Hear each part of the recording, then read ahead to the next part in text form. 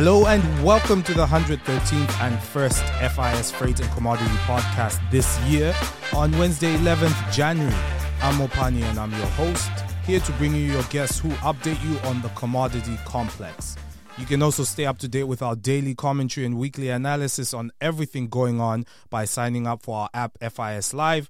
And you can also follow our Twitter page at Freight Investor or find us on LinkedIn.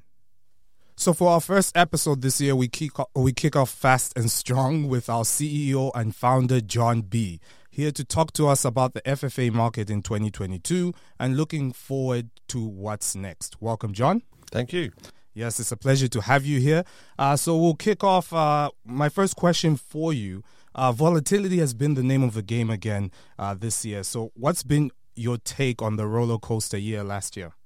It's great. Name of the game. Sounds like an ABBA revival song. I'm not very good at karaoke, but I did last year have my birthday and I did play Smoke on the Water on my air guitar, which went down quite funny. But anyway, yeah, so name of the game, volatility. Yes, what a volatile year 22 was. So I've just got a few facts and figures of some of the main commodities we do here, and I just wanted to kind of tell the audience a little bit about what's happened in the past sort of 12 months. So we have this, what we call a volatility table, and you know, being a football fan, Arsenal's at the top. Now, today, Cape's at the top, the 180,000 time charter. So last year, the volatility of Cape was 130%. It went up to 38,000 and dropped down to 2,500. So that was quite a big swing.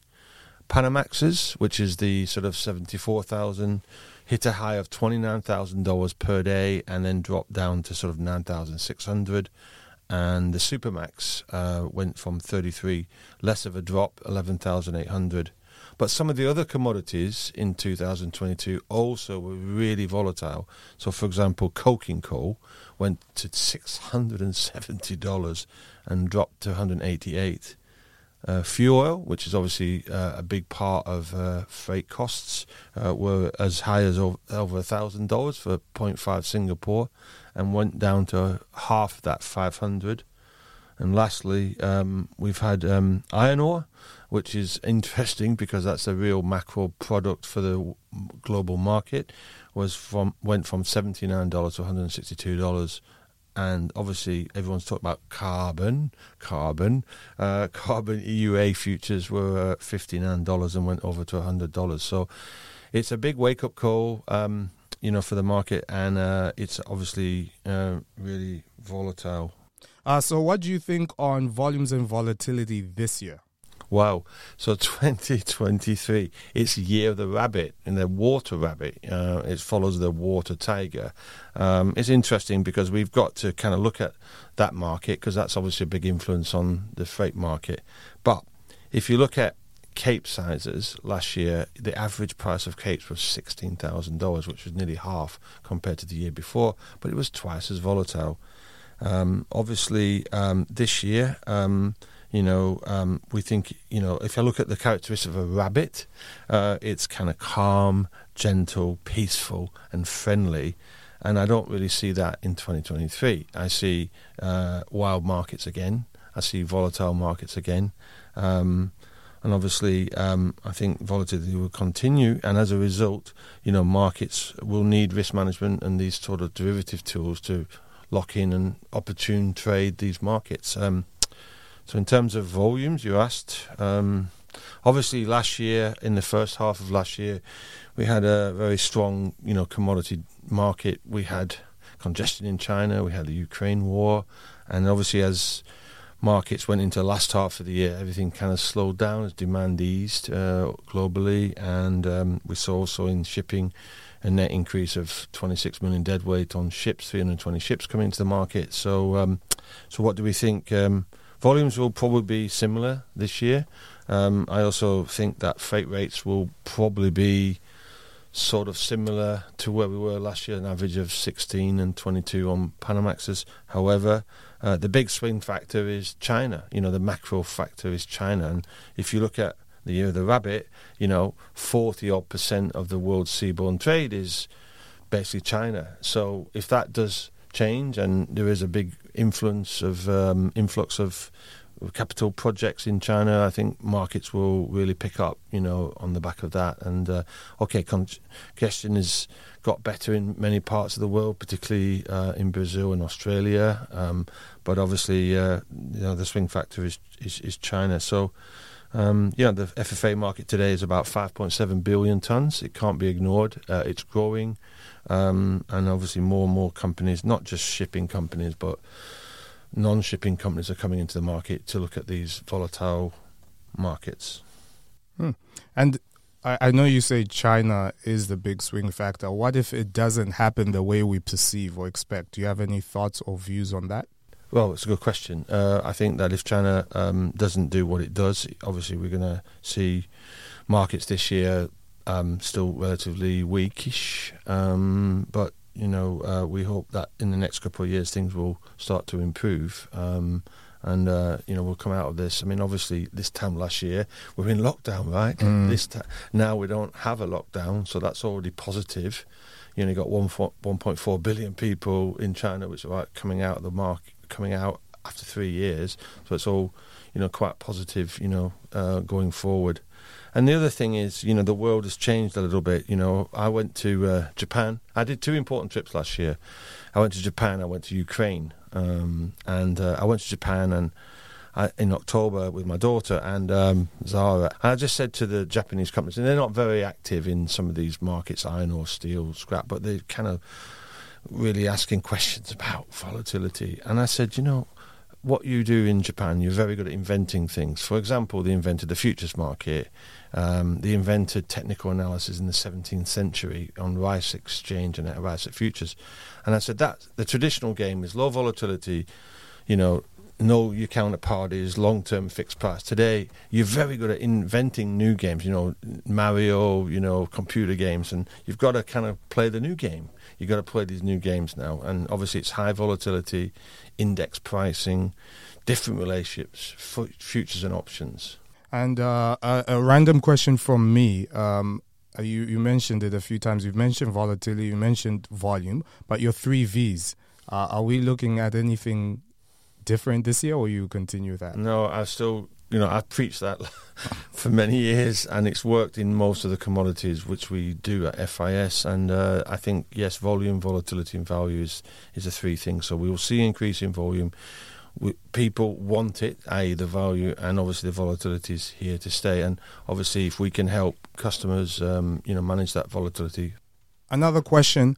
I understand you've been instrumental in developing an FFA association. What's that all about? Oh, okay.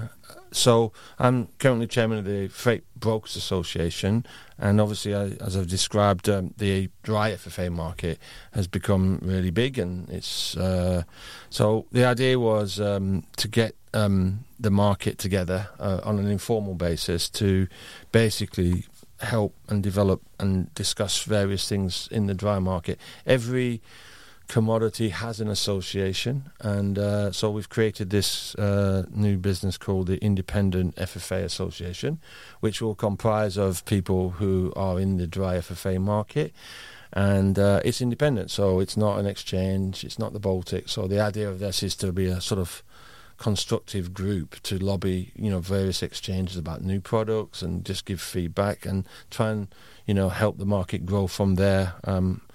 We're going to have our first meeting in February, and we've got quite a lot of interest there, and I think it will provide members and people to sort of voice what they want to see from this market.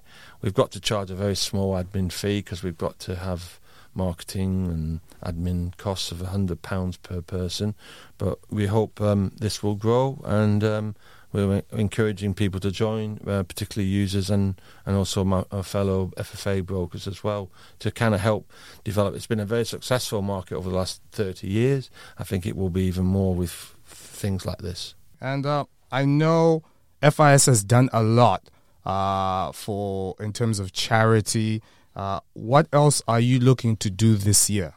Well, okay, we had our 20-year anniversary last year, and I did a few road shows and tours around the world, and I just thanked everybody for their support. I mean, it's an amazing achievement, really, for a company like ours. You know, we're not huge, but we've been number one in dry bulk market for 11 years. So we've been I would say not Man City, but not Burnley, but we've been the top of the league. You know, but we don't show off about it because we are very down to earth, and we do appreciate it's not us, it's the employees, it's the customers who are helping us. And obviously in that journey, you know, we've raised well over £2 million for charities, and we try and pick charities where it's going directly to the end user, or we know where it's going, because it's not going into a big washing machine. We don't know where it goes. So obviously back in November, I went to Kiev, Ukraine, with my son William. He was doing a project at uni on Ukraine, and we decided to go, but obviously we went there because we did this charity day last year to raise money, and we got a lot of support, and even the other brokers helped us by not coming to work. They now will probably expect us not to come in the office when they do a charity day, which is all right.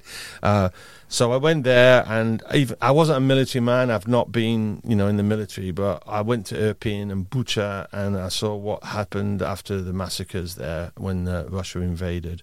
They call him Putler, you know, in Ukraine today. And so what we're trying to do is we're trying to give that money to certain charities directly from FIS, and I'll tell you more about that, and maybe we'll get more help. But we're basically targeting humanitarian aid to Donbass.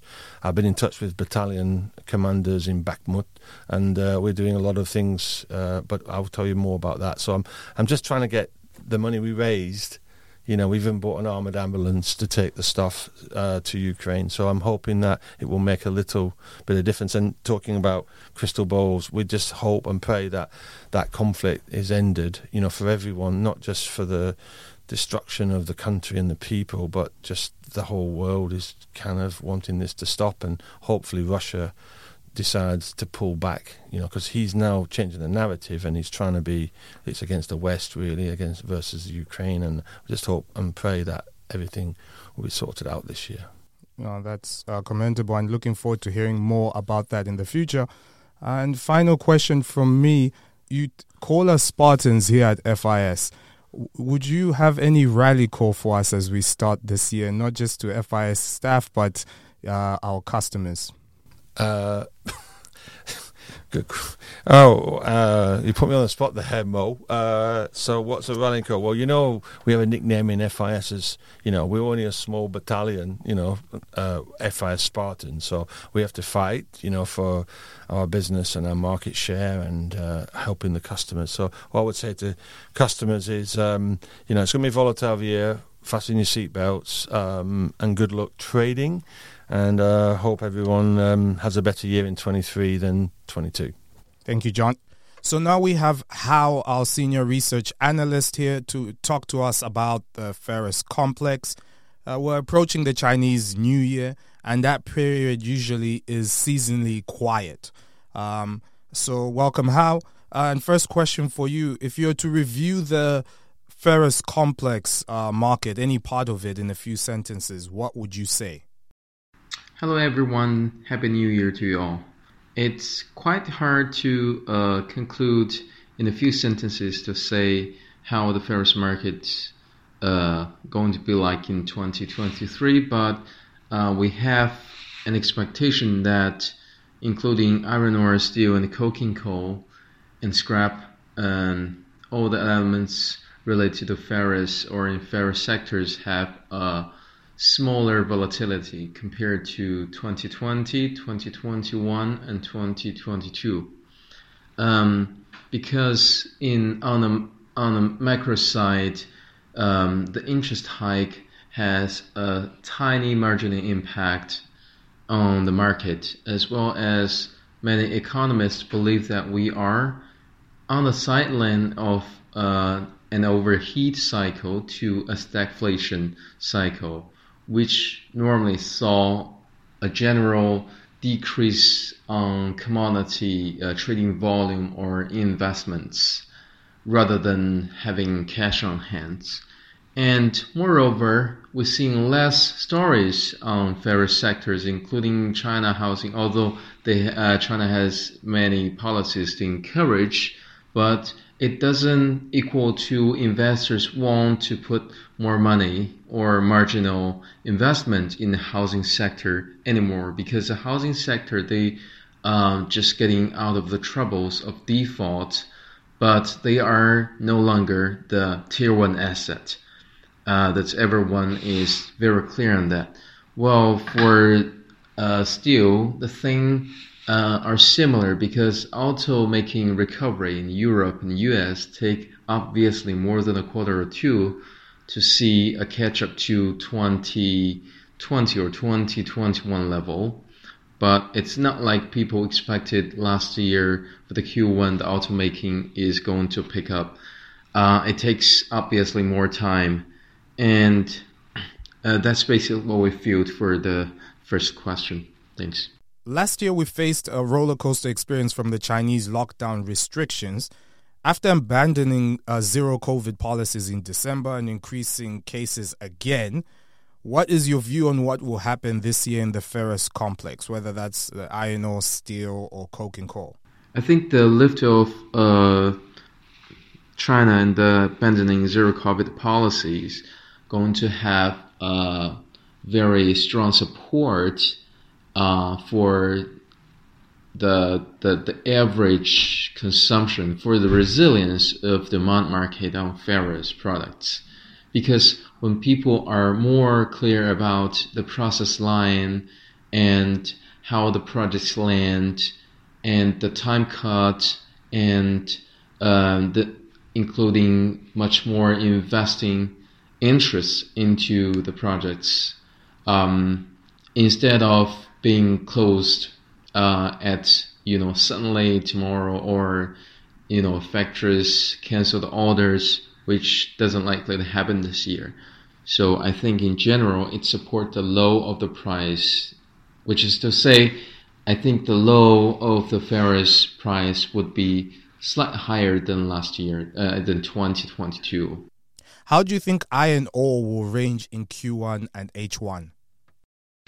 It's similar from last questions. I think for iron ore, it's quite dangerous in short term, because obviously the price has already exhausted the sentiment of economy recovery and the China lift, and including the European recovery on automaking and the US recovery on the infrastructures and automaking as well. So I think the current market has already the current risk is the price. The market has already priced in the good factors, and then what next? I think, and plus looming Chinese New Year in late January and Winter Olympics would probably initiate some production or environment-related curbs. So, in my opinion, iron ore Q1 would be much lower than currently, maybe $10 to $15 lower than current levels, to below $100 or around $100, and then it's going to pick up in Q2, because after the spring comes in warm seasons, when people seeing the project landing, and when people seeing much more housing policies hit the ground in more cities. Currently, some of the mid-China cities published some of the encouragement in house buying, lower loans, but it's by the year end, it's quite difficult to see how it impacts in the buying market. We're going to see more impact in the spring market, which is a better season for house buying. And it's literally for the first stage to issue specialized debts. And so I think there are many storytelling opportunities in Q2 or late Q1, just rather than this seasonal quiet season.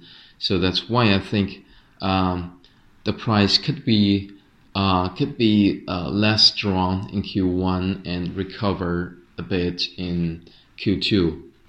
We have heard word that the Chinese National Development of Reform Commission started to investigate on mispricing of iron ore prices. What impact does this have on the market? This is not the first time NDRC started to investigate on the market manipulation or mispricing of commodity price. We can guarantee each time it has a downside impact on the price. Sometimes price go up for a couple of weeks and then corrected. Sometimes they were just go to a new downward trend. It's hard to predict, but in particular when price is at periodic high, and this is before Chinese New Year, when physical market are becoming very quiet, so it would be very dangerous for those having speculated and having positions on. In my opinion, it could have an impact to scare away both previous buyers and the sellers in the market to take some positions off rather than giving a clear direction to the market. It will, and we see obviously open interest been cutting quite fast during late December and early January. It's a combined holiday impact as well as this message. As such an important global commodity, what have been the main drivers of price movement?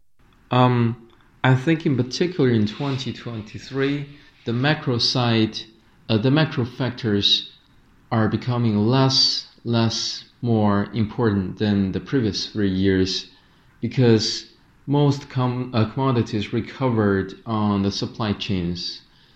Although it's not recovering to 2018, 2019 era, but they are marginally getting much better than 2021 and 2022. So I think the main drivers of price movement of commodities is going back to supply, demand, for example, in import and export, inventory levels, international trades, and tariffs, and new projects, upstreams, downstreams, midstreams, the whole industry chains, and etc. Thank you, Hao. Always a pleasure hearing from you all the way in Shanghai. As far as we're concerned, that's it for the week, folks. If you want to stay up to date with everything in the freight and commodity space, remember to sign up for our app FIS Live, or follow us on Twitter at Freight Investor, or find us on LinkedIn. And if you'd like to give us any feedback or suggestions, email us at news@freightinvestor.com. You've been hearing from Mopani. Have a great week.